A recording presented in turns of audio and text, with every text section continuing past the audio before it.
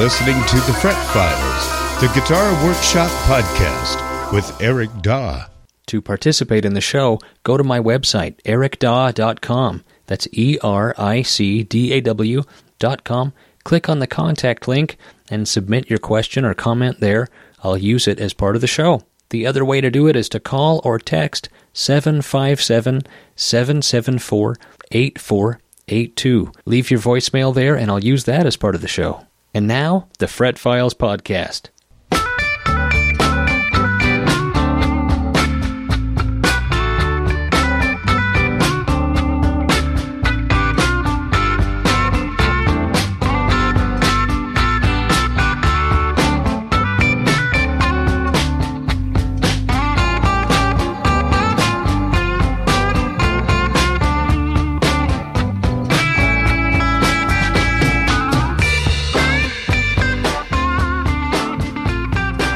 Yes, indeed. Welcome to the Fret Files podcast. My name is Eric Daw, your guitar scientist with over 20 years of experience building and repairing guitars. This is a podcast about guitar repair, guitar building, guitar news, guitar science, and guitar opinions. Sitting beside me is my lovely wife and co-host, Melissa. This is a question and answer episode where we will respond to listener-submitted emails. I will read the questions and Eric will try to answer them. It seems like they're all question and answer episodes lately. I do have some interviews that I want to get arranged and record, but I haven't done them yet. But that'll happen. Eventually. The questions keep rolling in anyhow. I like the question and answer episodes. I hope you do too. Let's see. What's on my bench? I'm resetting the neck and fixing a bunch of cracks on a Gibson J150. An acoustic guitar that was sent to me, and it's kind of mangled. It's a little bit mangled. I think what someone tried to do, I think someone either tried to take the back off, or they tried to do the weird neck reset where you loosen the block from the back and then slip the block to tilt the neck a little bit and then glue it back on. But they gave up halfway through. It's just, they ended up mangling the back. There's a bunch of cracks down the back. They couldn't get it off cleanly, and they messed up the binding and put a crack in the heel.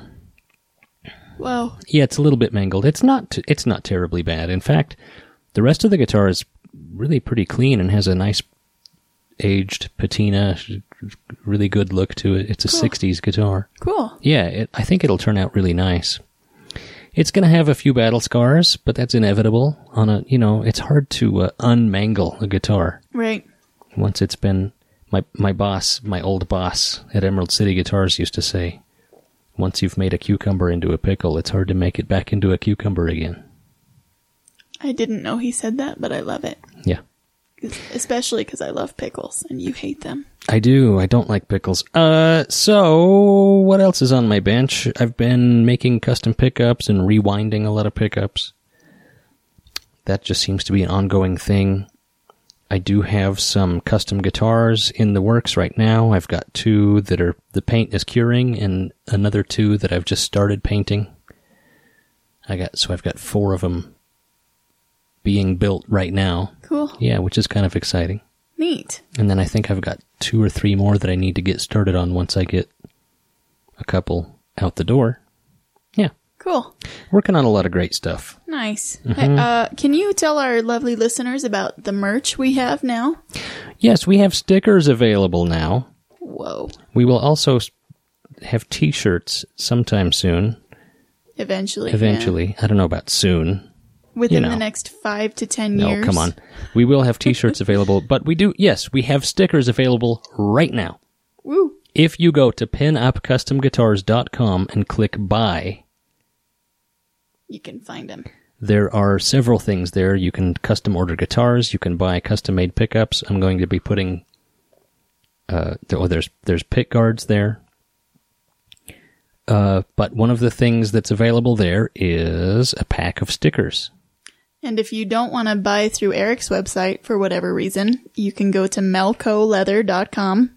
Oh, did you list yours too? I listed them, and you can buy guitar straps, Soon I'll have pick guards listed and stickers. Yeah, so for just a couple of bucks, you could get a Fret Files podcast sticker, a Pinup custom guitar sticker, and a Melco leather sticker. It's the family pack. Yeah, it's kind of fun. Anyhow, that's what's new with us.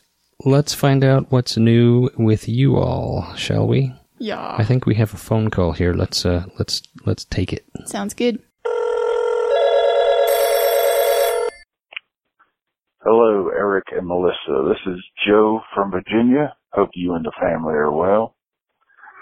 Had a couple questions, please. First is, I've got a SG, and the action at the nut is right on point to where I like it. It's nice and low. The action at the bridge is a little higher than I'd like it to be. Now, this has the two adjustment wheels that you can turn up, right or left. And I started lowering it, and it started buzzing. Is there anything I can do to lower the action and eliminate the buzz? Second question is, on your custom orders, is 7-string guitars and humbucker pickups available? I would imagine the answer would be no, but it doesn't hurt to ask.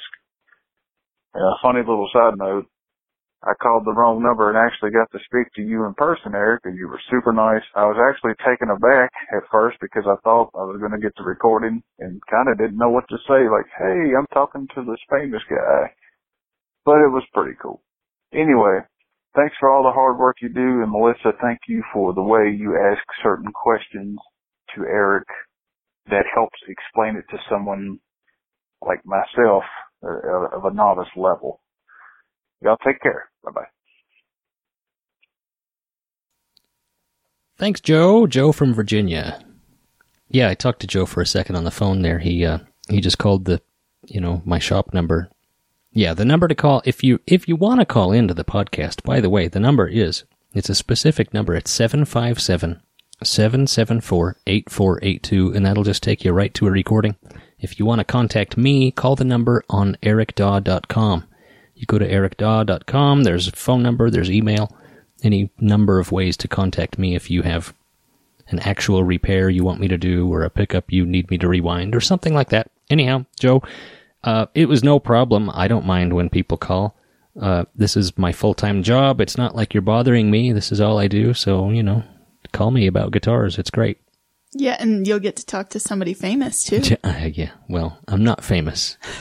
Let's get that straight. But now I've completely forgotten his questions.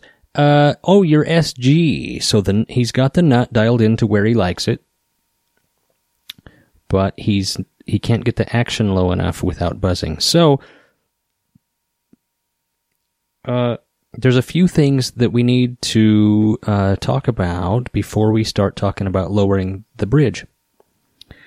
And it's mainly the neck and the frets. So you want to make sure that you've got your truss rod adjusted so that your neck is just about as straight as you can get it, maybe with a little bit of relief in it, or forward bow, just a tiny bit. And if you are not comfortable adjusting your own truss rod, then, I understand, but that's what needs to be done. You have to make sure that your neck is adjusted so that the neck is relatively straight.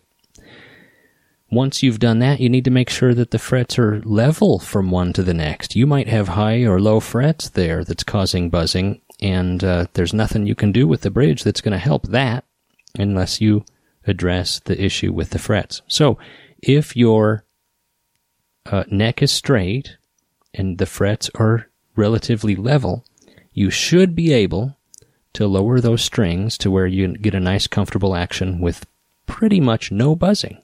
Now, I get a lot of customers who say, I want the action as low as possible with no buzzing. And you have to keep in mind that you can make any guitar buzz. Right. If you hit it hard enough. I'm excellent at making guitars buzz. There's a certain way to pluck the strings where you're just going to make it buzz no matter what's going on. So some of it can be technique. That is worth mentioning. The trick is to pluck the string so it doesn't buzz, Right. right? Right. But I'll have people pick up their guitars sometimes, and the first thing they want to do is they pick it up and they will fret, like, the third fret on the bass string, and they pluck it as hard as they can and say, well, it's buzzing. Well, do you play like that? You know what I mean? Like, Yeah. do you get up on stage and do that? Because, anyway, my point is, it takes some finesse, but you need to make sure the neck is straight and the frets are level. What you can do on your frets is if you take a straight edge and put it on your frets, that will show you if you have high points and low points. If you've got one fret that a small straight edge rocks back and forth on, then you've got a high fret there. So it takes patience, and it takes a careful eye to see these kind of things, and to see if things are straight, and to see if your frets are level. But that may be what you're up against. You might have too much neck relief. You might have uneven frets. You might have a warped neck. I don't know. Without seeing it, I really couldn't tell you. But you should be able to get a low action if the frets and the neck are straight. The other thing you can try, if you've got the neck as straight as you can get it and you're confident that those frets are level, but you're still getting buzz with the action where you want it, try a heavier gauge string. A heavier gauge string is tighter at the same pitch, so it's less prone to fret buzz. Oh, okay. Yeah. Cool. So that's another thing you could try. Anyhow, he also asked about my custom guitars. No, I don't make 7 strings, and I do occasionally make a guitar with a humbucker. If somebody really twists my arm, I make... I've been making some Tele-style guitars with humbuckers in the neck, so it can be done, but it's not really what I specialize in. It's not really what I do, but yeah, I can do that. Was that it? Did he have more questions? I don't think so. I don't think so. Thanks, Joe. We've got a lot of emails. Shall we read them? Let's do it. Letters. We get letters. We get stacks and stacks of letters. Why are 70s Martins so much undervalued compared to earlier and even later years? I thought acoustics just sound better the older they get, barring any damage. That's from Eric in California. So full disclosure here. I stole this question from the internet. Oh my goodness. Yeah, I saw it on Facebook. How dare you? A gentleman named Eric who lives in California was asking the Vintage Martin Guitar Forum on Facebook there. And he got a lot of different answers, and I answered too, and some people didn't like what I had to say. Some people did. I don't know. What are you going to do? However, here's my answer. Not everybody's hip to what a great value those 70s Martins are. Now, that's the short answer. yeah. But, you're using the word undervalued, which, insinuates that you think they're undervalued, as do I. They are a bargain. Now, are they as good as earlier Martins? I would say, that good is a relative term. Better is a relative thing, but there are differences. For example, they started using a larger bridge plate. They stopped using hide glue and started using, like, carpenter's glue, like Titebond kind of glue. Mm-hmm. So there were some changes that a lot of players and collectors feel damaged the sound, inhibited the tone of the guitars compared to earlier versions, right? So you've got like pre-war Martins that are worth amazing amounts of money, and then 50s and 60s Martins up until about, 68 when they stopped using Brazilian rosewood. And then the price really plummets. I mean, if you buy a Martin Dreadnought if you look at the price, 67 versus a 72, there's a big price difference. Well, that's only a few years. Right. It shouldn't be that big of a price difference, but they made some changes that a lot of collectors didn't like. And then later, some of those changes went away, and Martin still makes great guitars. But my initial statement still stands. I think they're a great value. I think they are a great guitar, and they're undervalued, and they're a bargain. They're the bargain in the vintage Martin world. Those 70s Martins really are. And as the earlier ones continue to climb in price, those 70s Martins look better and better. Well, how much does a 70s Martin cost? Well, it depends on the model. Right. It depends on the condition. But, I mean, like, is it a $1,000 guitar or a... So if you're like a Martin D28, if you're going to buy a Martin D28 from the 60s, you might spend $4,000, $5,000, $6,000, $7,000, depending on the condition. Right. $5,000 or so for a late 60s, like a 67 Martin D28. You could probably get one all day long for $5,000. Okay. Just go forward a few years in the early 70s, and you're looking at maybe $2,000. Oh, wow. That big of a difference. Yeah. Huh. Yeah. And again, it depends on condition, as with any vintage guitar, with any antique, really. But with any vintage guitar, you're looking at three factors: condition, rarity, and demand. And another thing that, those are the three things that determine the price, determine the value: condition, rarity, and demand. And the other factor that we're looking at here is Martin's output went way up in the 70s. They started making more guitars. Right. And so there's more of them to go around. They're not as rare. Hence, they're not as valuable. The earlier ones, there's far fewer of them to go around, and they're the desirable ones. Right. So that's another factor. So there's a lot of things, a lot of reasons for all of that, but I thought that was interesting, and so I stole it. I stole it from Facebook. My gosh. I did not change his name. I didn't use his last name, though. Yeah, that's probably Anyway, the best. Eric in Ojai, California, if you're listening, I stole your question from the internet. Hi, Eric. I've been eyeing your Strat-style guitars on your website, but I have a question. Can the pickups be noiseless? I can't stand the single-coil hum. Thanks, Simon. Thank you, Simon. If you go to pinupcustomguitars.com, you'll see you can custom order a Strat-style guitar there, and the pickup options are as follows. You can have them underwound, you can have normal wound, or you can have them overwound. There is not a noiseless option. And the reason for that is that I just don't make those. Now, you could buy one of my Strat-style guitars and replace the pickups with any noiseless brand that you prefer if you just can't stand the hum. But here's my 2 cents. Those noiseless Strat pickups don't sound as good. There's no way to make a single coil pickup noiseless without adding another coil. So they're really not single coil pickups.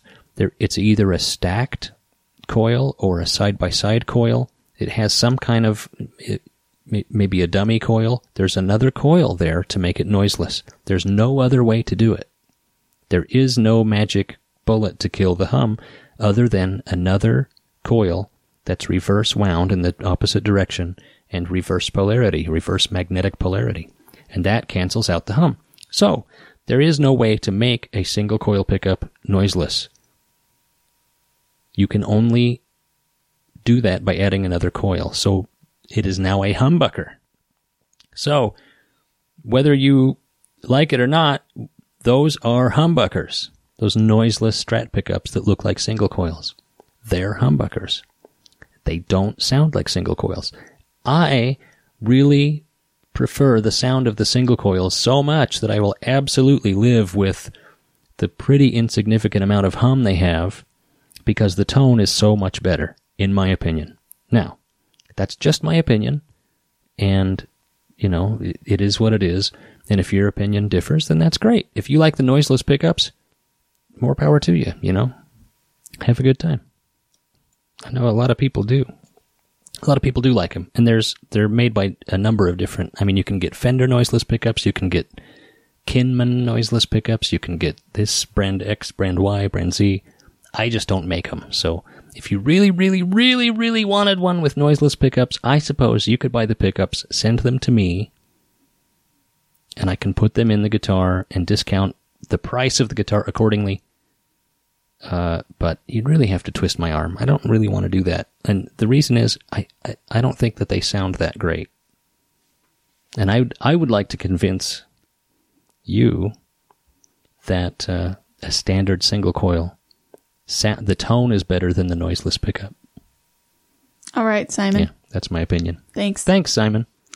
Hi, Eric and Melissa. My father and I recently had our first experience working with hide glue. After stumbling a bit, we sought some pointers from one of our most respected acoustic instrument builders and repairmen in my area. He said that although he has lots of experience working with hide glue, he now prefers using fish glue. I've listened to probably 3/4 of all the Fret Files podcast and heard many of the questions on hide glue versus Titebond, but I don't recall any discussions about fish glue.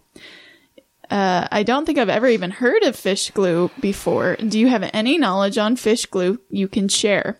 Would you recommend it for building or repairing guitars as an alternative to hide glue or Titebond? Thanks, Blake in Connecticut. Cool, Blake. Thank you very much for the question. I've absolutely heard of fish glue. One of the bonuses of fish glue, or one of the pluses, is that it's supposed to be more like hide glue. It's a natural glue, but unlike hide glue, it doesn't have to be used hot. It's like a shelf stable. You just use it right out of the bottle. So it doesn't have to be heated up to 145 degrees like hide glue does. Well, it sounds great. It almost sounds too good to be true. And in my opinion, and this is just my opinion, it is. And the reason I think that is because one of the most respected luthiers in the world, and in fact, I think he might be the most, at least for me, he's the most respected guy in the world when it comes to restoring vintage Martins and repairing guitars and building guitars. And his name is T.J. Thompson. And T.J. Thompson told a story about how he switched to fish glue years ago, made a few guitars, and thought, man, this glue is awesome. It's easy. It's natural. It's great. I don't have to heat up glue. He made a few guitars using fish glue, and lo and behold, not long after that, he sent the guitars out to the customers, and they all started coming apart. Oh, dear. Yeah. All of the glue joints started failing. So he had to take those guitars apart and redo them with hide glue, and he swore he would never use fish glue again. And I'm just going to take his advice and not use fish glue. And maybe he got a bad batch, I don't know. Right. But we already have the best thing. It's called hide glue. Right. I'm not looking for an alternative. I don't mind that it's a bit of a pain in the neck to use. Because it works. Because it's perfect. It's the perfect glue. Is fish the brand, or is it made from fish? It's literally made out of, no, it's made by fish. There's fish. They mix the glue in a tiny fish factory, and they work in there. It's all underwater. Yeah, it's made out of fish. I don't know what kind. Don't ask me. I don't know anything more about it. Don't know. But it's made out of fish. Okay. Yeah. Thanks, Blake. Hey, Eric and Melissa. Delicious fish. I've recently moved out of a flat, which is an apartment for you guys on the other side of the pond. and into a house with a cellar. He's renting, not purchasing. I was hoping to set up a small workshop in the cellar, but after checking the humidity levels down there, it's averaging 80% humidity at 15 to 16 degrees Celsius, which I have no idea. Yeah, what's that in American? Storing wood there is clearly a bad idea, but were I to get a few small machines, like a bench chop drill press and a small thicknesser, I don't know what that is. Should I be concerned about damage to these machines from the high humidity? If so, do you think a dehumidifier would help the situation, or would hoping to repurpose this space be a fool's errand? Bear in mind that I can't do anything structural or apply damp proofing, as this is still a rental property. I am quite disappointed, as I was really hoping to make more progress on my guitar builds in a dedicated space. Hope to hear from you soon, and thanks to you both for a great podcast. Luke. Thank you, Luke. I have a lot of experience in this particular subject, so I can tell you absolutely. Get the dehumidifier, and it will work. We formerly lived in Seattle, which is basically a swamp, a rainforest. And the humidity in my shop and in the house would run about 80%, 70-80% if you didn't do anything. Yeah. I mean, which is really high. I mean, it's like I was worried it was going to start raining inside. I mean, that's high humidity for indoors. We would get condensation on the walls and stuff sometimes. So, I ran a dehumidifier, one in the house and one in the shop, and it absolutely worked and helped. I mean, it really, really helped. I would dump gallons of water out of that thing, and it would knock the humidity down to like 50%. And I don't know what 15 or 16 degrees Celsius is in Fahrenheit, but I would assume that's cold. That seems like that would be cold, right? I'm not even going to guess. I honestly don't know. Oh. Well, a heater would help too. I mean, just put a space heater and a dehumidifier down there. So, okay, so I just looked it up. So that's 60 degrees Fahrenheit. Oh, well, that's normal. Yeah. Well, it's a little on the chilly side, but not, it's not quite room temperature. Right. But, a space heater of some kind will also dry it out just a little bit. But, run a dehumidifier. It really will help. It really will. I did that when we lived in Seattle, and it was a huge help. Cool. Yeah. Thanks, Luke. Greetings, Mr. and Mrs. Daw. I have recently discovered your podcast, and I have to admit that I am quite smitten with it. You two are adorable. Well, she is. I'm kind of a grumpy old curmudgeon. Eric needs to get a tape recorder to keep in his shop to capture ideas, notes, and experiences for his eventual book. After playing, buying, selling, browsing, and being in love with guitar culture for over 20 years, I've finally settled in with Telecasters with a 4-way switch mod and vintage Dan Electros, even some early 90s reissues, and Silvertones. It was a long, expensive, and amazing journey. Hearing that you favor these kinds of guitars makes me smile. So here are the questions. Melissa, do you ever make straps that are just the skinny part of a spaghetti strap? No shoulder pad deal? I really like these for Dan Electros. Thank you. Yes, I do. I'll make whatever you want, man. Just get in contact with me. Do you have them listed on your website? I do not. I have spaghetti straps with shoulder pad listed, but not any without. I imagine that would be uncomfortable, though. I mean, there's a reason that there's the shoulder pad. A skinny strap's going to cut into your arm. It wouldn't be too bad, because Dan Electros are very light. Yeah, but yeah, I can do that. If that's what you want, just get in contact with me. Eric, have you found that each and every guitar likes to have its own gauge of strings? I had a Guild S100 that was a dog until I found the strings it agreed with. I heard you say 90% of your guitars ship with 10s, and if they are T-type guitars, I mostly agree, but I've struggled with setups, and I found that going from straight 10s to 9 to 46, or whatever can make a guitar truly happy. I think Players need to take the time and buy a handful of different string gauges and brands and see what happens. Don't get locked into something. Maybe a guitar you can't bond with could become something inspirational. Sorry for being long-winded. I appreciate you both. All the best, Ross. Thank you, Ross. Yeah, Dan Electros and Telecasters. That's my thing too, man. I love those. Absolutely. So he wants to know if I've found that different guitars like to have their own gauge of strings. Well, it's all relative, Ross, and the thing we're dealing here with is it's up to the opinion of the player. You know, you might hand me your Guild S100 that has 9 through 46 on it, and I might think, you might think it's perfect, and I might think they're too light.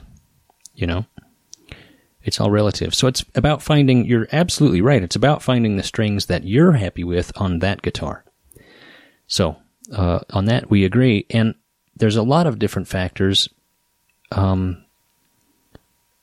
will affect the way a guitar feels. One being scale length. So, you know, a shorter scale guitar versus a longer scale guitar. Strings will feel slinkier on or stiffer on. Or if a guitar has very big frets, that can make the strings feel heavier than they are. So there's a lot of different factors, and if you're normally a 10 through 46 player, and you have one guitar that just seems to favor 9s or 11s or whatever, yeah, you can absolutely experiment. It's all relative. It really is. It's all relative and personal preference. For example, I use on my main guitars, I use 11 gauge flat wounds. Wow. And most players wouldn't like that. But you do. But I do. That's what I like. Neat. Yeah. Thanks, Ross. Thank you, Ross. Appreciate it.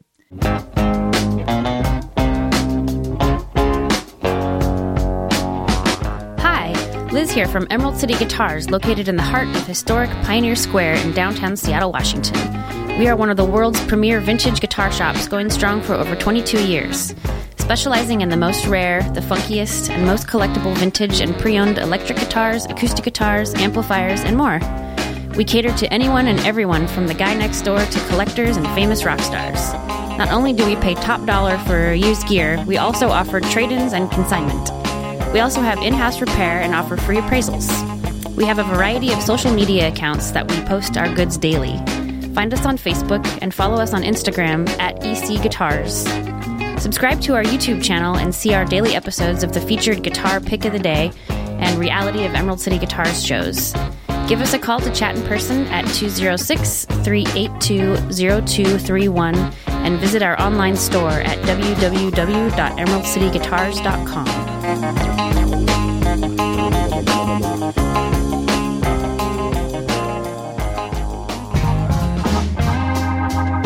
As you may already know, I make custom leather guitar straps. I hand make each strap from start to finish. I start with a hide of some of the finest vegetable tan leather on the market. Each hide is chosen for exceptional quality, color, and grain. If you haven't been to my website lately, you need to check it out. I've got a bunch of new strap designs and colors listed with more on the way. If you don't see the perfect strap, contact me with your custom order idea. Visit melcoleather.com to see examples of custom orders I've done in the past. If you're a dealer, I offer competitive wholesale pricing. Email melcoleather@gmail.com for details. Find me on Facebook, Instagram, and of course, Etsy. If you're listening to this, you get 15% off when you enter code FretFiles at checkout at melcoleather.com. That's MELCO leather.com.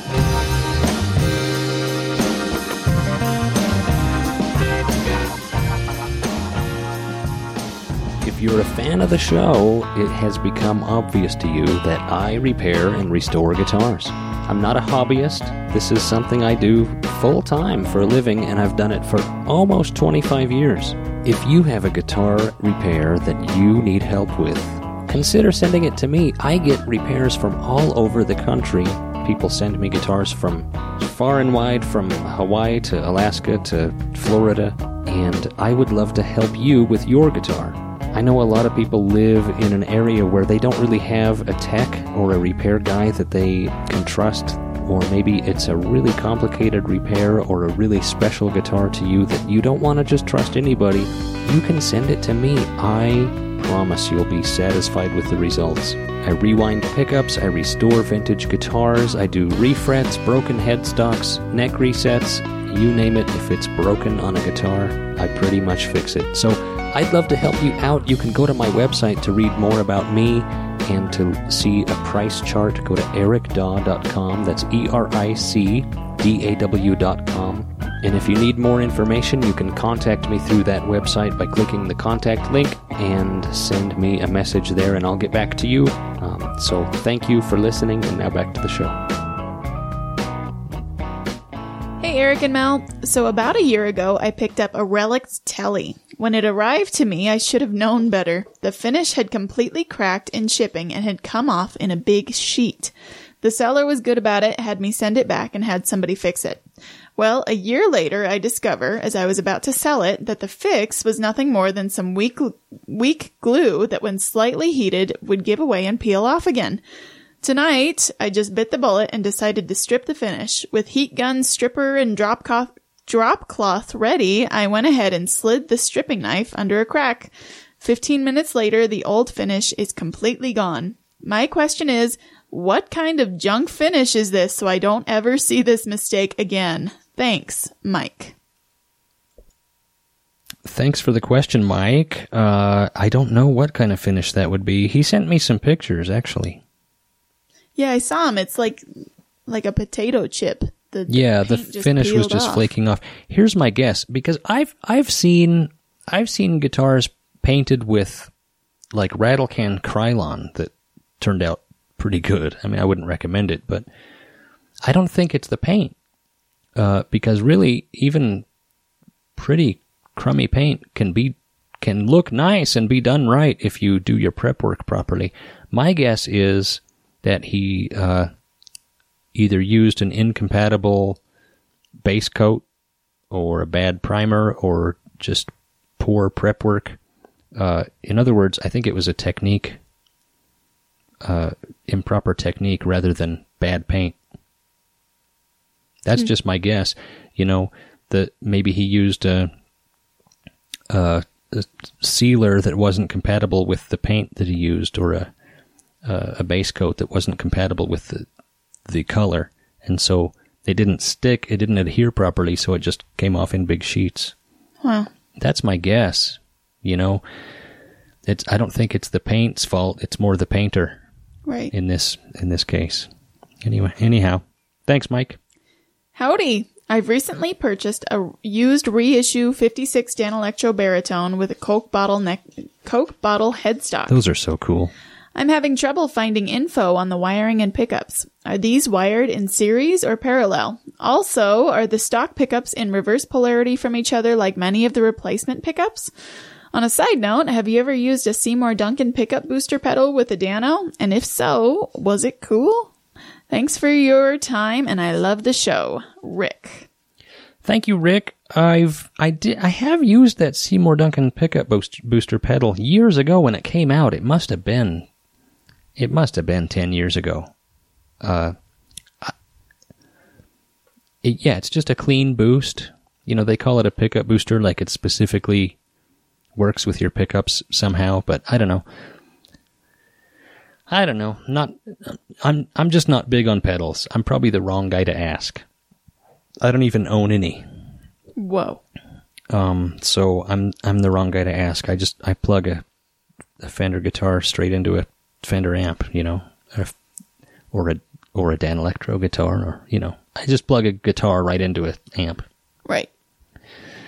So I'm the wrong guy to ask on pedals. On your other question, I don't know for absolute certain, because we're talking about a reissue, and I primarily know about the vintage Danelectros, but I think I know enough about the reissues to. I'm almost certain, like 99% certain, that those are wired in series, because traditionally all of the multiple pickup Danelectros are wired in series. And the reason they do that is because Dano pickups are pretty low output. You know, sometimes they're like 4K ohms. So if you wire them in parallel, it cuts the output down really low, like to 2K ohms, and it gets pretty quiet. So in series, they get punchier instead of wimpy sounding. So I'm pretty certain that they're series. They kind of have to be. And in order to wire them series, Danelectros use a special three-way switch. It's an on-off-on switch, and it's unlike almost any other guitar, three-way toggle switch. It's an on-off-on switch. So anyhow, but you could test that and see if they're series or parallel if you put an ohm meter to the jack, or, plug a cable into the jack and put an ohm meter on the cable, and see if the output goes up or down when you're in the middle position on the switch. And if it goes up, it's wired in series, and if it goes down, it's wired in parallel. So you could test that yourself, but I can almost guarantee you that that's wired in series. So when you're in the middle position, it's wired in series, and I doubt that they're reverse polarity, reverse wound. I mean, I guess it's possible on the reissues. I don't know for 100% sure, but I don't think that Danelectro has ever done that. Vintage Danelectros or new Danelectros, they don't do reverse wound pickups. Again, you could test that if you put it like a compass or a polarity tester, a magnetic polarity tester up to the pickup. Then you could determine the magnetic orientation of each pickup. And if they're the same, then they're not reverse wound. If the two pickups have different magnetic polarities, then they are indeed reverse wound, reverse polarity. But I bet you, I can almost tell you with absolute certainty that they're not. And the reason being is that Dano pickups and Danelectro electronics they're really well shielded. So they hardly have any hum at all. Especially for single coil guitars. So I don't think they do any that are reverse wound for hum canceling, because they don't need to. They're pretty quiet. Yeah. Cool. Indeed. Thanks, Rick. Hello. Hearing you say that Lefty guitars use reverse log pots and the awesome lengths that you go to build your own reminded me of a simple circuit that approximates a log pot. The circuit is described here, and he gives a URL. I'll put that URL link in the show notes at fretfiles.com. Okay. Perhaps this is an old trick or one that is problematic and already discarded, in which case, I am sorry. It uses a linear pot and a resistor that is 1/6 to 1/10 the pot's resistance attached across the pot's wiper and one of the other lugs. Attached to the clockwise lug it is logarithmic. On the counterclockwise lug, it makes it a reverse log. The pot and the extra resistor are in parallel, so it does change the loading of the pickups as you turn the control. For instance, a 1 meg pot with a 120K resistor will load the pickups with 1 meg when the knob is turned down, but just a little over 100K when the knob is turned all the way up. I have never tried this circuit in a guitar, and this interaction might be desirable or a total deal breaker. Just thought I'd put this idea out there for guitarists, regardless of the configuration of limbs they use. Yeah. Love the show, and I was excited to get a little leather shop talk last episode, too. Thanks. Thanks, Tyler Smith Wright. Thank you, Tyler. That's a pretty slick trick, to use a linear pot and use a resistor to make it logarithmic. My problem is with it that you're still going to have a load on it even when it's turned all the way up, which means it's gonna decrease the output just slightly. So it's still shunting a tiny bit of signal to ground even when the pot is turned all the way up, if I understand it correctly. And that's like having just it's like turning the volume knob down just a half a click. So I don't really like that. I mean, it's a slick trick, but And if there were no left-handed pots available, if there were no reverse audio taper pots available, then it would be, I think, worth doing. But I can get reverse audio taper pots, so. Right. There you go. Well, thanks, Tyler. But it was a really cool, that article that he sent me is really cool, and there's more than just that on that webpage, so I'll put that link in the show notes. It was interesting. Thank you, Tyler. Hi, Eric and Mel. I hope everything is good with you and your family. Could you lay out what you use to cut pickguard material, what blades and bits and saws and routers? Thanks, your loyal follower, Zach in Ohio. Thank you, Zach. I have loyal followers. I guess so. Yeah, what I use to cut out pickguard material is I typically use a template, and I'll take the material and I will put it on either a scroll saw or a band saw to cut it out, not to size, but I'll cut it over size. Just to make it more manageable? Just to make a smaller piece of material to take to the router table. So you cut out a blank that fits your template well. And then I use double-sided tape and stick the template to the material, and I take it over to my router table. And my router table has a 1/4-inch bit with a bearing on the tip. So the bearing rolls along the template. And doesn't cut into it. And the bit beneath it cuts the pickguard material. And this is on a router table. Right. I hope I'm explaining this properly. And that does a great job of cutting out the pickguard just exactly how you need it to be. And then the template also has holes in it for, pickguard screws and for pickup routes. And for the pickup routes, I drill a hole through the material and then take it over to the routing table and put it on the routing table and route out the pickup hole. And to make the pickguard screw holes, it's just a simple drill bit. Just drill through. Mm-hmm. If you are interested, Eric just did a time lapse of the process he does cutting out a pickguard on his Instagram. Mm-hmm. And that was a single ply. That was a Bakelite Telecaster style pickguard. When you start cutting out 3-ply pickguards that are beveled on the edge, that gets a little bit more complicated.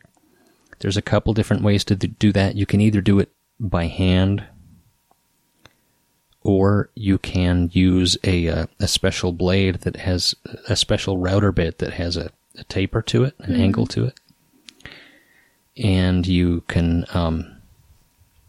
run it through that to get the taper. But that's a little bit more complicated. Unless you're really going to be making a lot of them, like I do. I make a lot of Bakelite pickguards. But I don't make many tapered pickguards because, they're actually really cheap and readily available. Right. With the Bakelite stuff, I've started to find that buying those Bakelite pickguards was just getting ridiculously expensive. They really wanted a lot of money for those silly pickguards. And I found a supplier that sells Bakelite sheets, and I thought, man, I can make these for 1/10 of the price that they're charging me here. So there's a lot more labor involved. I have to cut the pickguard, and then they have to be lacquered. Right. Which takes time, and, but it's a cost-saving measure for me. Cool. Yeah, absolutely. Thank you, Zach. That does it for this episode of the Fret Files podcast. I hope you like the podcast. If you do, you should tell a friend. Give us a nice rating on iTunes or Stitcher or whatever podcast app you're using there. And keep listening. If you want, and you should, you can participate by going to ericdaw.com. That's ERICDAW.com. Click the contact link and submit your question or comment there. I'll use it as part of the show. And the other way to do it is to call or text 757-774-8482. That number is 757-774-8482. And you can leave a voicemail there, and I'll use that as part of the show. Thanks for listening. Good night.